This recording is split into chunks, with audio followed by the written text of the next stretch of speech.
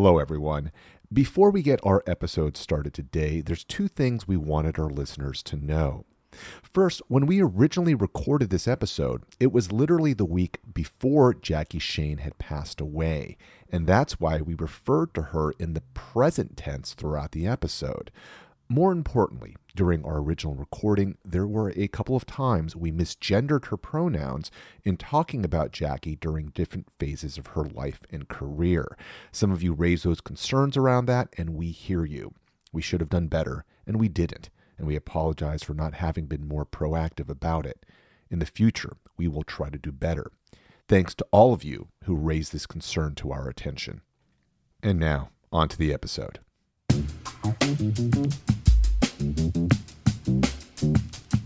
Hello, I'm Oliver Wong. And I'm Morgan Rhodes. You're listening to Heat Rocks. Every episode, we invite a guest to join us to talk about a heat rock, fire, combustibles, an album that bumps eternally. And today, we will be deep diving together into the abyss, into Any Other Way, the 2017 anthology by R&B rock and roll cult legend Jackie Shane.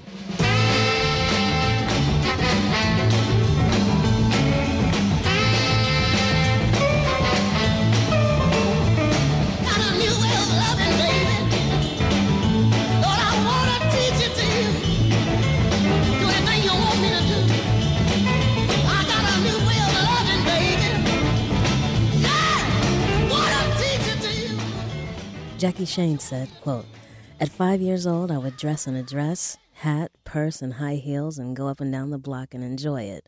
End quote. Imagine that.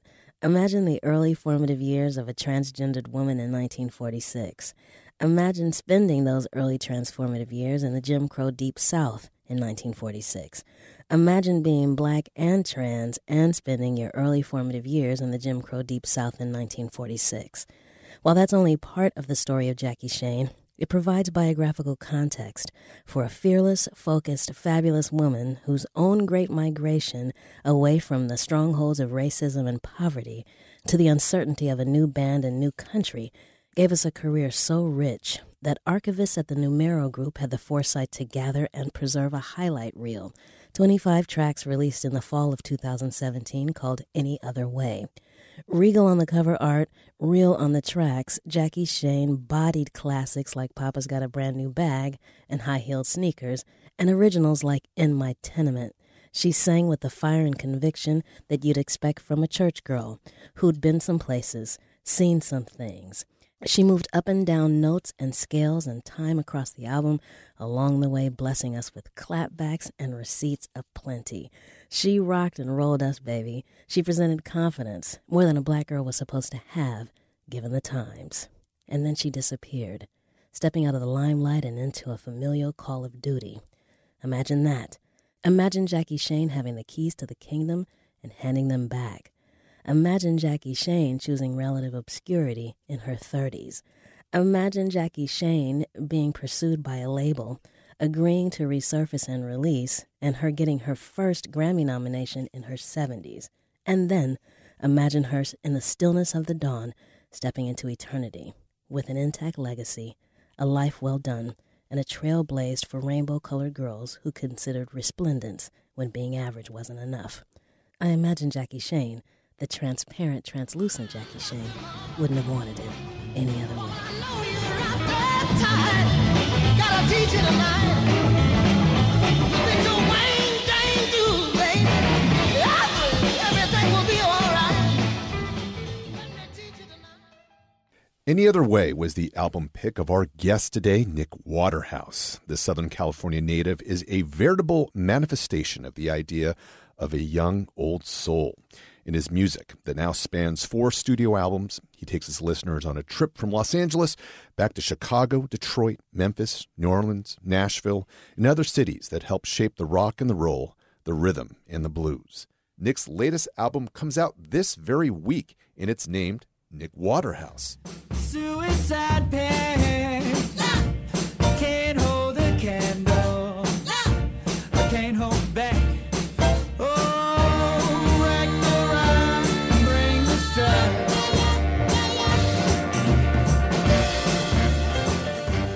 Nick, welcome welcome to Heat Rocks. Thank you for having me. It's my pleasure.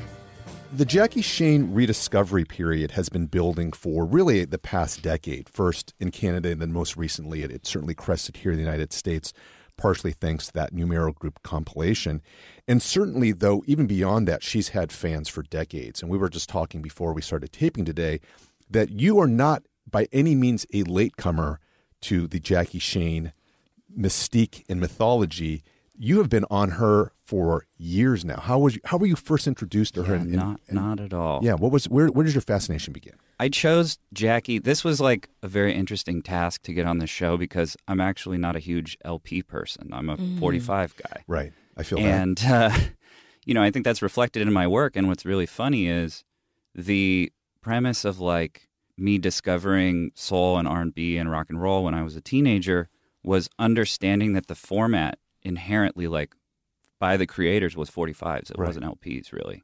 And Jackie is such a part of my own development. Like, she was present from the time that I was getting really into it, and all her 45s were the things that were influencing where I was going to go.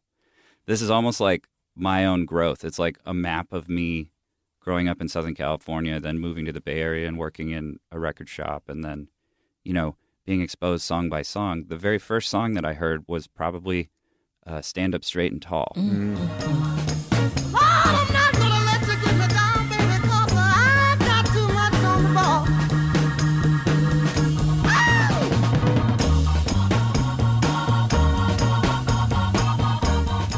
I was working at the Virgin Megastore in Costa Mesa as a teenager. Salute. And buying the import comps from Kent and Ace, which is like predating Numero, probably the greatest reissue label. Right. And it was this thing where I was like, this track is fire, but I don't know anything about this person, and there was nothing in the liners about it. Right. But hearing like an idiosyncratic and really sort of like almost like grief-driven delivery was something different than hearing James Brown or Smokey Robinson. And it had to do with the personality more than just the concept, Yeah. And Morgan, I mean, you mentioned Jackie Shane to me a while back. So what was your introduction to her? My introduction was in preparation for Selma. We wanted to use, as you well know, we wanted to stay true to the year, which was 1965. But Ava wanted to use B-sides and stuff that, people wouldn't expect. Mm-hmm. No one would have expected Jackie Shane. And I came to Jackie Shane just going through like a wide range of things coming out at that time. Yeah. I saw the video for Walking the Dog, and I was like, wait a minute. Just walking the dog. If you don't know how to do it, show you how to walk the dog. First of all, it was grainy, so I couldn't tell at first looking at it, if this was a woman or a man, which was part of the excitement. And so then I was like, it was just a moment. I hate music snobs, and I hate people that like, oh, I heard of this a long time ago. Where you been? But as soon as I found that, I became that snob. I was like, oh, where you been? You ain't heard of Jackie Shane. Yeah. It was a revelation, right? And then the rumor was that she was the cousin of Little Richard at the time. Right. So fast forward to after seeing that video, I go into a donut shop and I see this brother that I always see all the time, and he's talking about he wants to do documentaries and stuff, and he's like, wait, I know you probably haven't heard of this. Have you heard of Jackie Shane? And it wasn't one of my finer moments. I was like, where you been? I've been on Jackie Shane. I've been on Jackie Shane. So we had this whole conversation about Jackie Shane, but that was my education, Walking the Dog, and that grainy video. So if you're listening, you can catch that on YouTube. And that, for me, was a revelation. I'm pretty sure I learned about Jackie through you, because the whole she's the cousin of Little Richard, I want to say, is something that I had heard through you. And, of course, it was a rumor that had been passed around, which, just to be clear, not true at all. Right. Though it's I guess, easy to understand in hindsight how that would have developed, partially because she seems so idiosyncratic in a way that Little Richard was idiosyncratic. Yeah. And it would have made a very neat story if that were actually the case, even if it's not. But I think that the ways in which completely invented mythologies like that attach themselves to someone like Jackie says a lot about how in the absence of information, when you have these artists who disappear off the proverbial map for so many decades, within that vacuum, people fill it with all kinds of theories and ideas that just latch on because there's nothing to contradict it within that vacuum of information. Right. Right. So talk about your initial impressions, because we ask this sometimes. Was it love at first listen? And if it was, what was the song that did it for you? It was Love at First Listen on the second song. So the first song I heard was as a teenager, where it was part of this group of sort of obscure, compiled R&B 45s. But when the second one came around, it was hearing Any Other Way. Title track. But when you see my baby, here's what you say. Tell her I wouldn't have it any other way.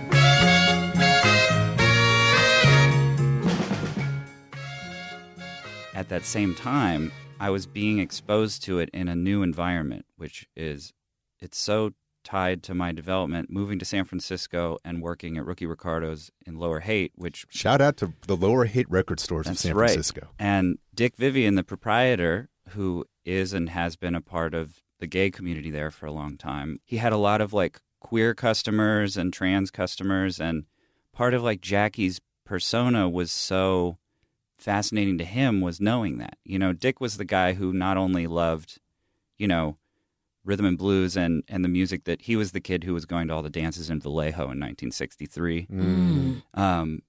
But that video of Walking the Dog was one of my first YouTube experiences. And it was showing Dick, who is 45 years older than me, this footage, and all of us gathering around. I remember at a friend's house to watch this and trying to make out this grainy performance. And, you know, Dick played me Any Other Way because he knew I loved William Bell so much. And so this is like a songwriter, producer style, like it was on Sue Records, which I loved all the Juggy Murray produced stuff. And it had this like New York thing, but it was almost like there was such a deep, strange, like otherness to his delivery. And when I heard that, it just slayed me. Like it knocked me out. And the production was so strange and like late night feeling. And after that, I was in all the way. And you say that you're my friend, but I know why you're here. She wants to know how I feel. Tell her that I'm happy. Tell her that I'm gay. That's cute, right? Comes in right on time. I remember when I heard that, I was like, I see you, Jackie. I see you. I see you. And that performance that we're talking about, the grainy video, one of the things that stays with me is just Jackie's presence. So sure and so confident in a time where the word transgender hadn't even been invented. I mean, gay even didn't really mean, exactly. in the mainstream, certainly didn't mean what we assume it means now. Right. So I think partly Jackie could get away with saying that line in a way that we now, I think in the present, can go back and hear it as code. Yeah. But at the time, people were just like, oh, you know, he's using synonyms for the two words we're having. Exactly. Gay, right? Joyful, yeah, right, you know? Right. And just the confidence of knowing. And talk about intersectionality. You are black and transgender in the 50s and 60s, in a time where any one of those things could get you caught up. Right. And here you are boldly doing this. And the implication, at least for me, watching the video, is the band knows and the band is cool. Sure. I think what's really interesting is like Preston Lauterbach's book about the Chitlin Circuit. It talks about how early on gender bending was sort of, it was a carryover from vaudeville, and that's like what Askew Reader and Little Richard and some other like cabaret acts were doing. And there was still this thing where it seems like inherently you were living in a truly excluded environment, so, you know, people would be cool with you no matter what in this world. Sure. Different from Billy Tipton. Sure. Who was actually living as a man and people didn't know until the end. Yes. Yeah, that's, to me, Jackie's coming out of that world. And when Absolutely. So when I finally had my first album out and I was on tour, the first thing that happened when I went to Toronto and did press when I was at the CBC is I'm like, has any of you ever heard anything about Jackie Shane? What year was this? This was 2011. Yeah, okay. So right after the documentary had Yes. come through. And come out. so the show producer was blown away because I was like a 25-year-old who should be promoting my record, and I'm just asking him about Jackie Shane. Yeah. And he gave it to me. He played it for me. And, the thing that I was struck by is that this crisscrossing through North America that has to do with kind of the subculture that predates counterculture, which is really, to me, what the Chitlin Circuit and rhythm and blues and rock and roll and all this was, which is it was illegal to be a black person in America. So you lived in a separate society that had its own codes and venues, and you were trying to find a home, which I also saw a lot in the queer community in San Francisco that I was around. And once somebody said to me that San Francisco is a place where a bunch of people are seeking shelter because they weren't given a home where they were. Mm. And it seems like Jackie was finding that in Toronto. Toronto at the time had this sort of like intersectionality of the like hippie, the gay scene. And there's even in the liner notes, they talk about how fans of Jackie started showing up that were also trans people that were trying to dress like the star of the show and line up outside and, sort of peacock. And I love like that nightlife world is exactly the thing that always got me into music and the creation of music and the culture around music besides the music itself. Yeah. I think and I forget if this was an interview that Jackie gave to Elaine Blank at the Canadian Broadcasting Company. It's unclear if the interview was done in 2010 but not aired in 2019, or maybe it was done much more recently. But in any case, one of the things that Jackie talks about is how the reason why she moved to Toronto was primarily to get out of the American South. And to your point, Nick, I also wanted to say too, I can't think of any R&B artists of the 1960s that I knew were from Canada. And because I was not well studied on Jackie's story, I didn't realize that her band was Frank Motley, and back then it was Frank Motley and the Motley Crew, which later became Frank Motley and the Hitchhikers, which was a group I did know out of Canada, but not because of their 60s R&B stuff, but because they were one of the few Canadian funk bands by the 1970s with a song that I was probably introduced to at the Groove Merchant, which is down the block from Ricky Ricardo's in the Lower Haight, which is their version of Eddie Bo's Hook and Sling.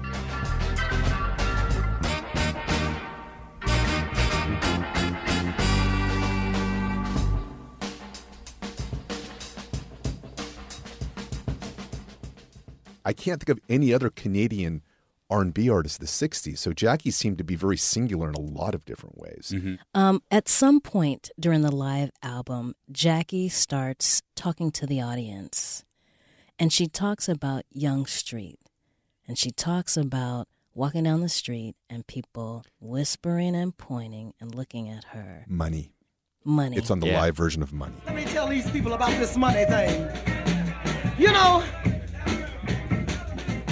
When I'm walking down Yonge Street, you won't believe this, but some of them funny people have the nerve to point the finger at me and grin and smile and whisper. But that don't worry, Jackie, because I know I look good. And every Monday morning I laugh and grin on my way to the bank because I got mine. I look good, I got money, and everything else that I need. You know what my slogan is? Baby, do what you want. Just know what you're doing. As long as you don't force your will and your way on anybody else, live your life, because ain't nobody sanctified and holy. You see what I mean? As is well documented. There should just be a segment on Heat Rocks where I talk about my church upbringing. Let's write that in. But I have to jump in and say that I grew up in the church, but I grew up around what we call church queens. And they didn't have the luxury that I think Jackie Shane had, which was to live openly. What this mantra reminds me of is that she was comfortable. She says, we're not all sanctified out here. And I was so encouraged by that mantra, but also saddened because it was the luxury that Little Richard didn't have. And Little Richard is still struggling with that the complexity of being an evangelical Christian and also being gay, to the degree that he's divorced himself from a lot of those early recordings, and that he's been going on the 700 Club. And for them to be so close, but to have such divergent paths where it relates to sexuality, I was so happy for Jackie in that moment, but also so discouraged because at the same time you got Little Richard, who's got to change all the lyrics to Tutti Frutti because of all that stuff, and who is sort of closeted in his presentation, even with the big pompadour, but does not have the same freedom to say, I think, even now, about his sexuality and what was going on. And Jackie Shane was not just gay. Jackie Shane was presenting as a woman in the same sort of times. So I love what she says there is sort of like, do your thing. And I love when she says, I'm laughing all the way to the bank, or she's cashing this check. So to me, it's just very woke and just very present for the time. I could be mistaken, though, but I think in the 60s, though, Jackie was still presenting as a man, which is why earlier when I was talking about the use of talking about I'm happy, tell her I'm happy, tell her I'm gay, I used the pronoun he because at that point in which Jackie sang that lyric back in the mid-60s, she was still presenting as a he, but now she presents as a she. From bottoms down, though, because they were saying she would wear slacks, but also would have her makeup on, and the short little what we call page boy wig or page boy hairstyle. Right. So, in talking about Jackie's comments about Yonge Street, if you can talk a little bit about what was going on in Toronto. I mean, it would be one thing. I mean, black folks in that time, your hope was to move north. But by north, we meant Chicago and New York, right? Yeah. Jackie Shane ends up in Toronto. What was going on in the soul scene in Toronto that made that so attractive for Jackie and the band? I think that's a really good question because the Toronto scene was almost more like a bohemian thing. It was like the West Village. My understanding from talking to people then was that it was folk clubs and almost like it's like they were 5 years in the past. It was like New York in the late 50s there.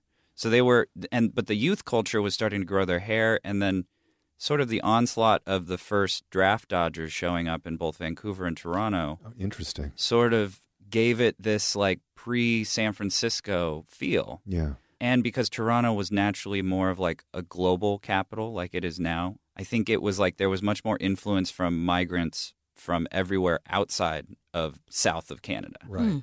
We will be back with more of our conversation with Nick Waterhouse about Jackie Shane's Any Other Way after a brief word from some of our sibling Maximum Fun podcasts.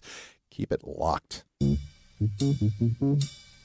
Have you ever watched a movie so bad you just needed to talk to somebody about it? Well, here at the Flophouse, we watch a bad movie and then talk about it. Yeah, you don't have to do anything. We'll watch it and we'll talk it. We do the hard work. Featuring the beautiful vocal talents of Dan McCoy, Stuart Wellington, and me, America's Rascal, Elliot Kalin. New episodes every other Saturday at MaximumFun.org or wherever you get your podcast, dude. Bye-bye. Bye-bye.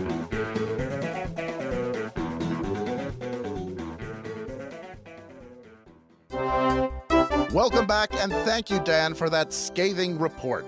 As you know, Max Fun Drive is coming up March 18th to March 29th, which has some folks pretty excited. But as families around the world get ready to celebrate this season of giving, community, and quality podcasts, some are wondering if it's just too much.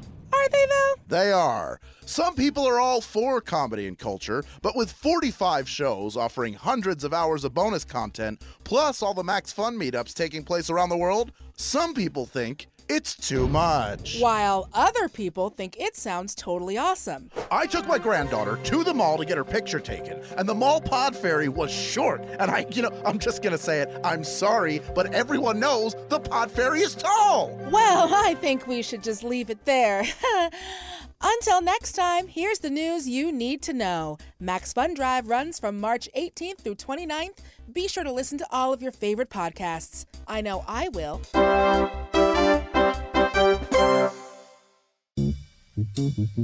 And we are back on Heat Rocks talking Jackie Shane's Any Other Way with Nick Waterhouse. A lot about the Jackie Shane story really reminds me of Betty Davis because these are both women who, when they left the music industry, they stayed gone for decades and became reclusive. Rumor replaced fact in the absence of their contributing to being, staying in the public eye.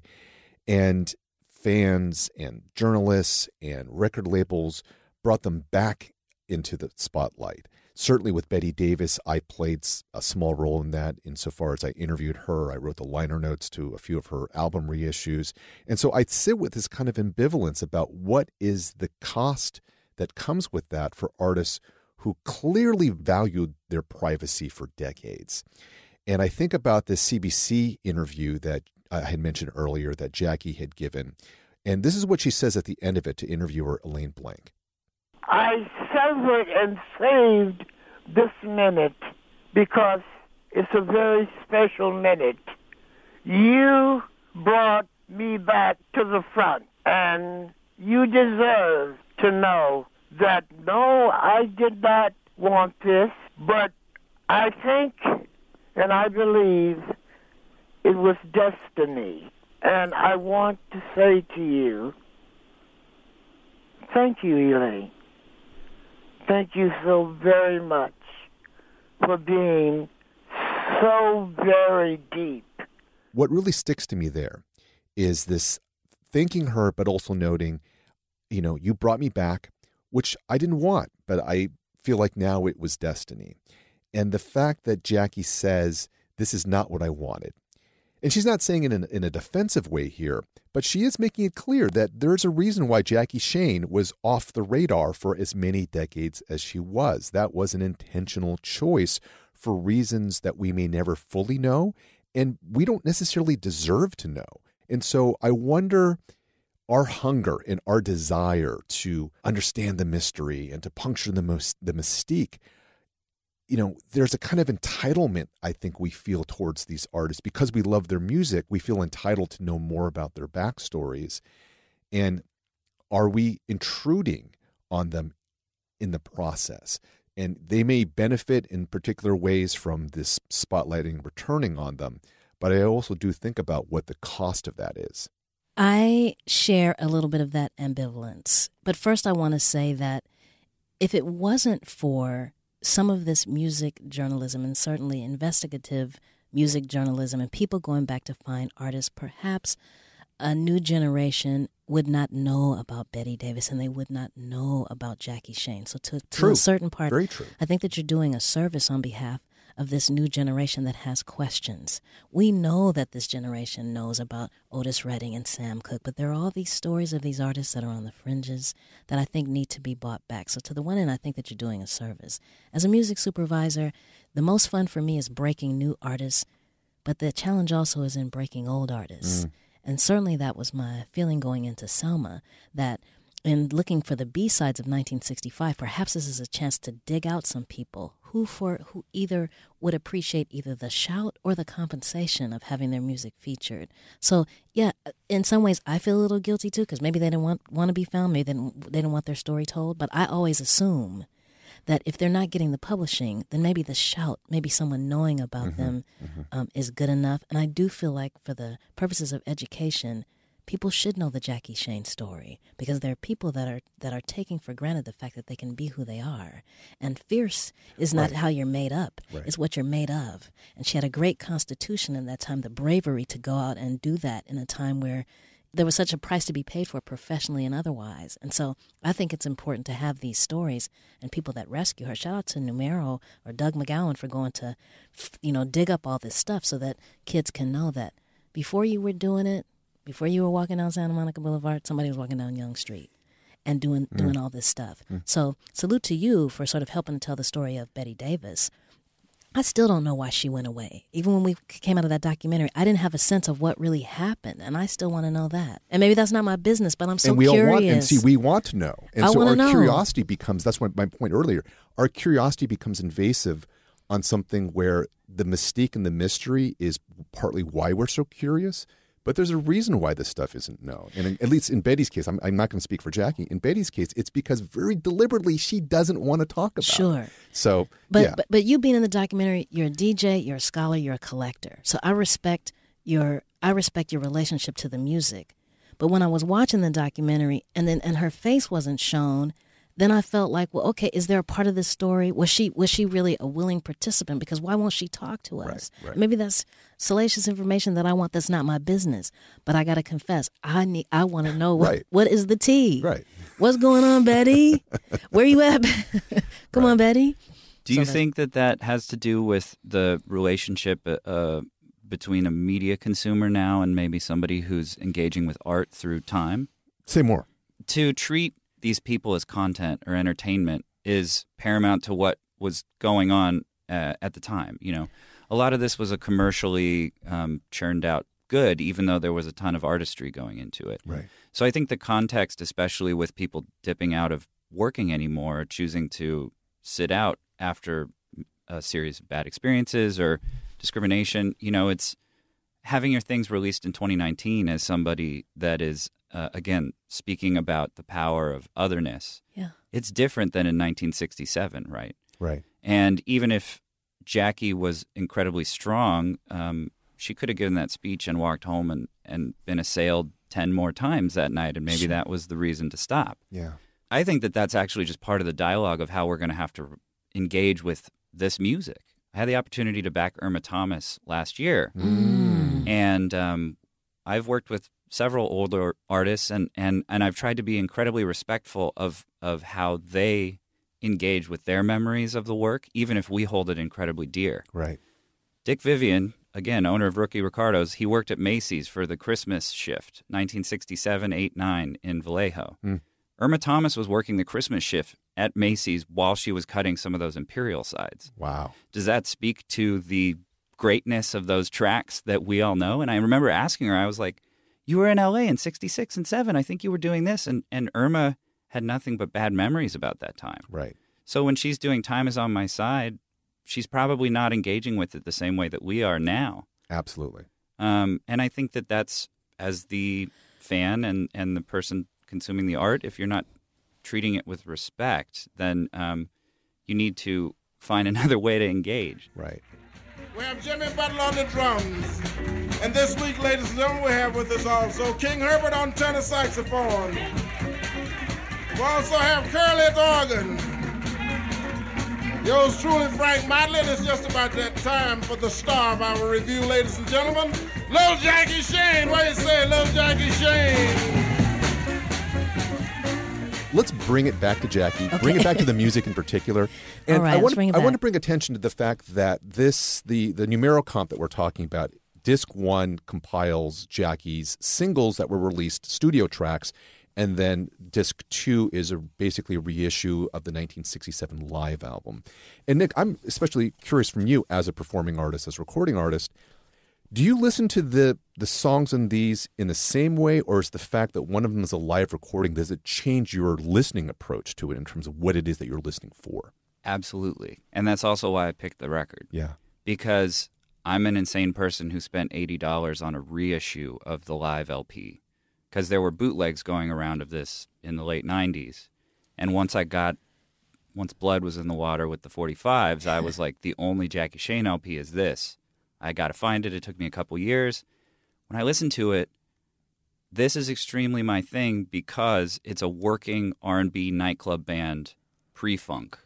So what you're hearing is the Motley Band doing just what would be an average night on any main drag in any metropolitan city. Yeah. But with Jackie in front of it. So it's all about the arrangements. And it's all about the material selected, too. Because I grew up in Southern California. Like, the prevalent music when I was a kid in Huntington Beach, Santa Ana, Anaheim was punk rock music or, like, 10 people who listen to hip-hop, you know?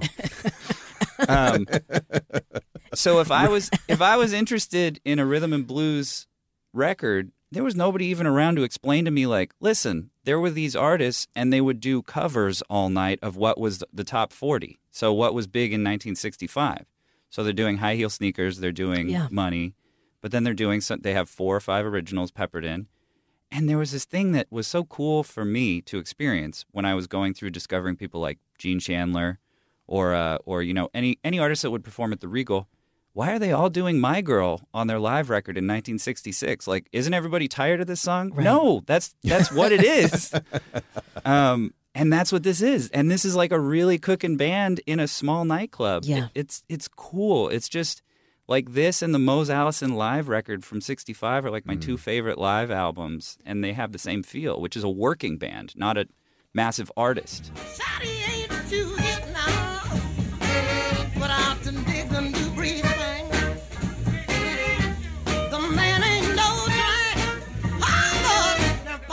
got a brand new bag. And I think what I miss in live albums now is that when you don't hear the interaction between the singer and the band as much. That's not as popular now. You hear the band riff on, you hear that whole instrumental, you hear an introduction of the band. But what I like about this album is you get a relationship between Jackie and the band. Her comments, their comments, her banter in between, her personal, her mantra, as I mentioned. Yeah. And that to me made this album really special in listening back to it. The contemporary equivalent. Turn my mic up. Turn my headphones up. That's what we get. We get artists and the engineer. And that's the banter that we get. Can I get more levels? Yeah, exactly. Turn me up. So, Nick, off of this album, off this double album, this compilation, what is your fire track if you had to limit it to one? Coming Down. It's Coming Down. So I am a DJ, like a nightclub DJ. You know, it's a funny thing to try to explain, but especially the time that I lived in the Bay, there was a flourishing nightlife where it was a bunch of younger people who weren't just record heads that would go out and go dancing, and it'd be amazing to have 300 people dancing to not just Motown chart busters. Right. And part of the trajectory of my career was that my breakout was making a 45 and a bunch of DJs all over the world buying it and starting to play it. And Coming Down by Jackie Shane, wherever I am, if I'm in Belgium, if I'm in London, if I'm in Melbourne in Australia, the secret code is to play that song. You know that person is like really in the know if they drop Coming Down. And it makes people go nuts because it has that thing that feels familiar to strangers. Like it feels like it should have been a top 10 hit. Yeah. But it's also like really savage. Like it's a great arrangement and Jackie just floats through the whole thing.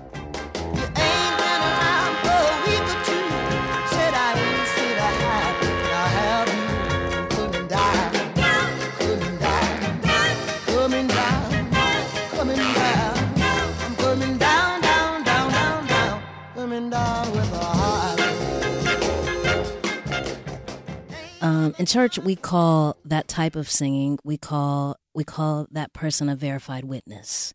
And in Coming Down to Me, Jackie sounds like a verified witness. That describing heartache in that voice and that perspective with that band behind it. As we know Jackie's story, we can't imagine what type of heartache or what type of relationship we might have been talking about. But she sounds on that song like what we call in the church a verified witness. And that was going to be my my fire track. Thank you, Nick, for trumping me on this pick. But I'm not mad. And now I know that you sound like you're in the know. If you drop that, in a set, I'm going to have to drop one of that in so I can seem like I'm in the know. It's a secret handshake. Okay, I feel you. Thank you for letting me in on that insider trading. So I think that's a great song. Absolutely. My fire track, though, and this is my weakness for cover songs, it is Jackie's cover of Barrett Strong's Money, Ooh-wee. which I think was the first single that Jackie put out, right?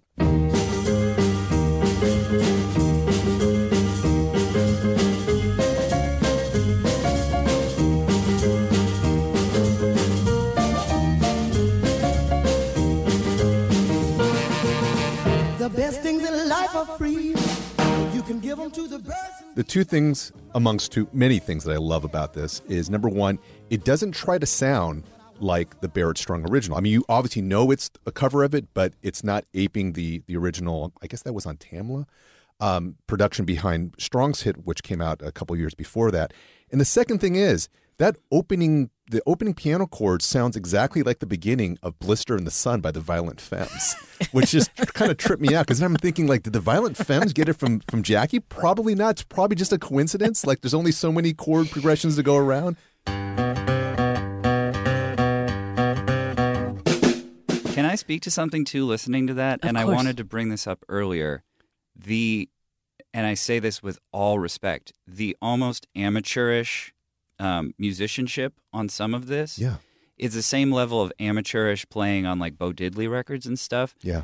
A lot of my thing in all these 45s that are tangentially related, like Sue Records and all this, is that it's not played the right way, but it is exactly right. Yes. All of these songs are done that way. It's like any other way, the drums are way too loud. Yeah. A recording engineer would listen to it and be like, that sounds terrible. But you know what? That's what makes that song really good. And the horns are a little pitchy. That too. Yeah. Pitchy. But if everything is pitchy in the same pitch, then you have a real record. That's right. Yeah. All right. You had another fire track, Morgan. Stand Up Straight and Tall. Oh, yes. That one is a heat rock.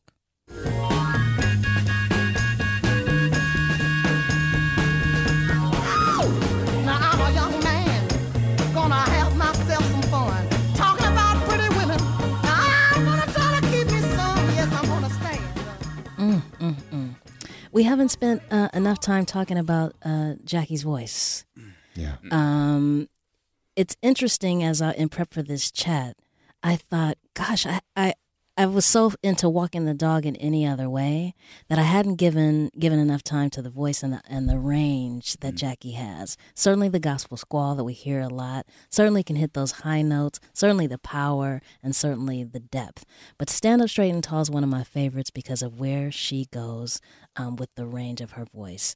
And the sort of little, the inside joke that while she is standing up tall, she is not standing up straight. But I love her voice on this, and to me, she sounds a little bit like another Jackie, and that's Jackie Wilson. To me, a little bit of the voice. Yeah. The voice is similar. Yes, absolutely. There's that. Especially on this, because this is a 45 on Modern. I feel like this session, it was Jackie maybe at her most muscular. Yeah. And if I was trying to place it in time, it seems like it's almost the last 45 cut. So that might be the absolute peak of her chops. Yeah. And she's doing all that amazing high stuff. Yes. And just, it's like the syncopation. Again, I think it's responding to the way that music was moving in R&B at the time, where she was like, all right, now's the time where I'm going to start doing 16ths, you know? Yep. Hey, ow! Come on, baby. You wanna be with me? All you gotta do is right. Stick with me day and night. Hey, baby! Hey, baby! Ow! Come on! Oh, shucks. Oh, baby. Speaking of the live album, in terms of my favorite moment off of this anthology, it comes on the live version of Money, which we had listened to a little bit earlier. And it comes around about a little bit after 5 minutes into it. And it is, I don't know if this is one of those verified witness moments, Verified witness. it is Jackie just, the level of braggadocio would basically put to shame, the average 2019 MC in terms of the levels that she reaches on this. And I got so much of my own. I'm taking care of business, Tony. Everywhere I go, you know what?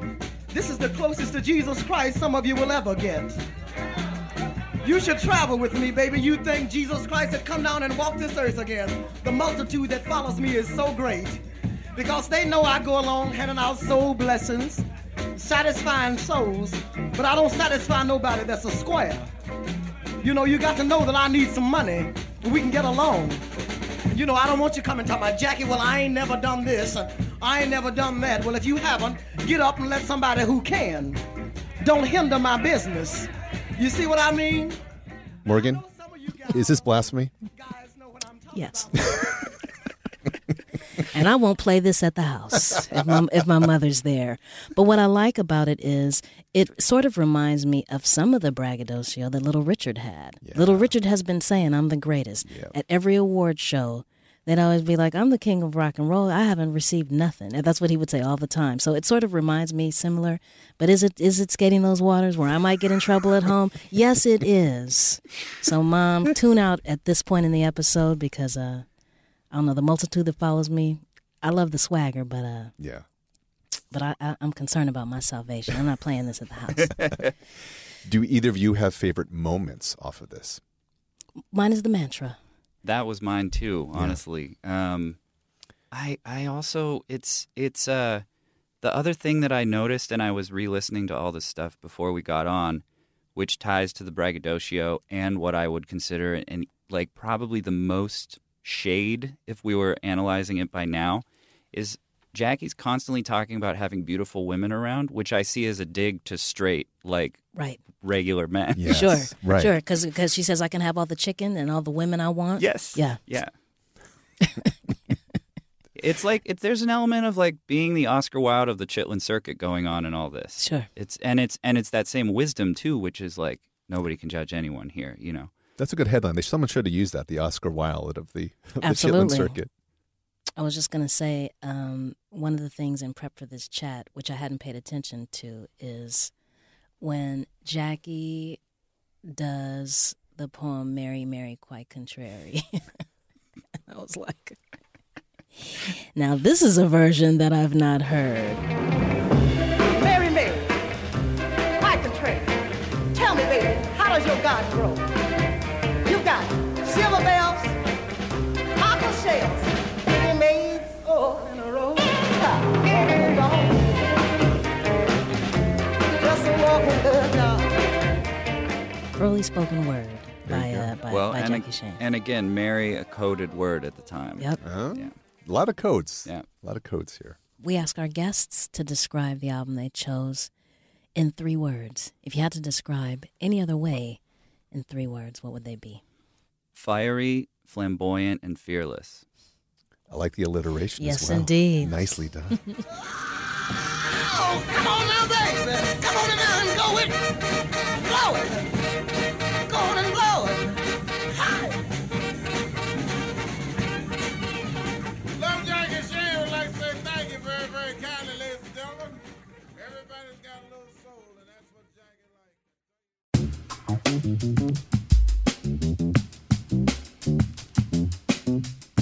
That will do it for this episode of Heat Rocks with our special guest, Nick Waterhouse, whose latest album is Nick Waterhouse. Side question, how does one decide to finally go with the eponymous album title? Because this is 4 albums deep. You could have done it as the first one, but like you wait till number 4, like what? Like you ran out of ideas. Like screw it, let's just go with my name. I think this one says the most about me. Ooh, okay. This is I'll go to the fences on this one. You know what I mean? I think every record before this was working like a different muscle group. And the first album could have been self-titled, but I didn't even know it was going to be an album. That's kind of how it was. 45s. Right. That's what I was making then. So Right. I wasn't about to just throw my own name on that one. Yeah. Where can people find out more about you, about the new album? Where are your socials and internet contacts? You know, Nick Waterhouse, spelled just how it sounds, on Instagram, Facebook, nickwaterhouse.com. Innovative Leisure puts out my records. You should check them out. They put out a bunch of other really great artists as well. Great. You've been listening to Heat Rocks with me, Oliver Wong, and Morgan Rhodes. Our theme music is Crown Ones by Thess One of People Under the Stairs. Shout out to Thess for the hookup. Heat Rocks is produced by myself and Morgan, alongside Christian Dueñas, who also edits, engineers, and does the booking for our shows. Our senior producer is Laura Swisher, and our executive producer is Jesse Thorne. We are part of the Maximum Fun family, taping every week live in the studios of the Westlake neighborhood of Los Angeles, where you can find people walking the dog any other way. As always, we want to thank our 5-star iTunes reviewers, because their reviews is how new listeners find their way to us. Shout out to Blackbird Run, who describes our podcast as enlightening, informative, and sassy. If you haven't had a chance yet, please do consider leaving it. Like I said, it is a huge way that we can build our show, build our listenership, and we might read part of your review on the air. And as always, we want to shout out our social media fans and family, including the following: D.L. Chandler, that showed us some love on Twitter, Peter McLennan, Hadi Kadar, Kevin Smokler. We also want to shout out Jason P. Woodbury, Dad Bod Rap Podcast. Thank you so much. We also want to thank Marcus Moore. We do so appreciate the tweezies and the retweezies. Oh, good to see you again, Oliver. Good to see you too, Morgan. And now, a teaser from next week's episode, where I sit down with Illa J to discuss Prince's Dirty Mind. You know, this is more of a album you listen to straight through. I don't think Dirty Mind, you don't just go and listen to Dirty Mind. You have to listen to this album straight through because it's sequenced perfectly. And then like even the titles, I don't know, it's like that's a part of it too. Like I feel like titles is just as important as the song.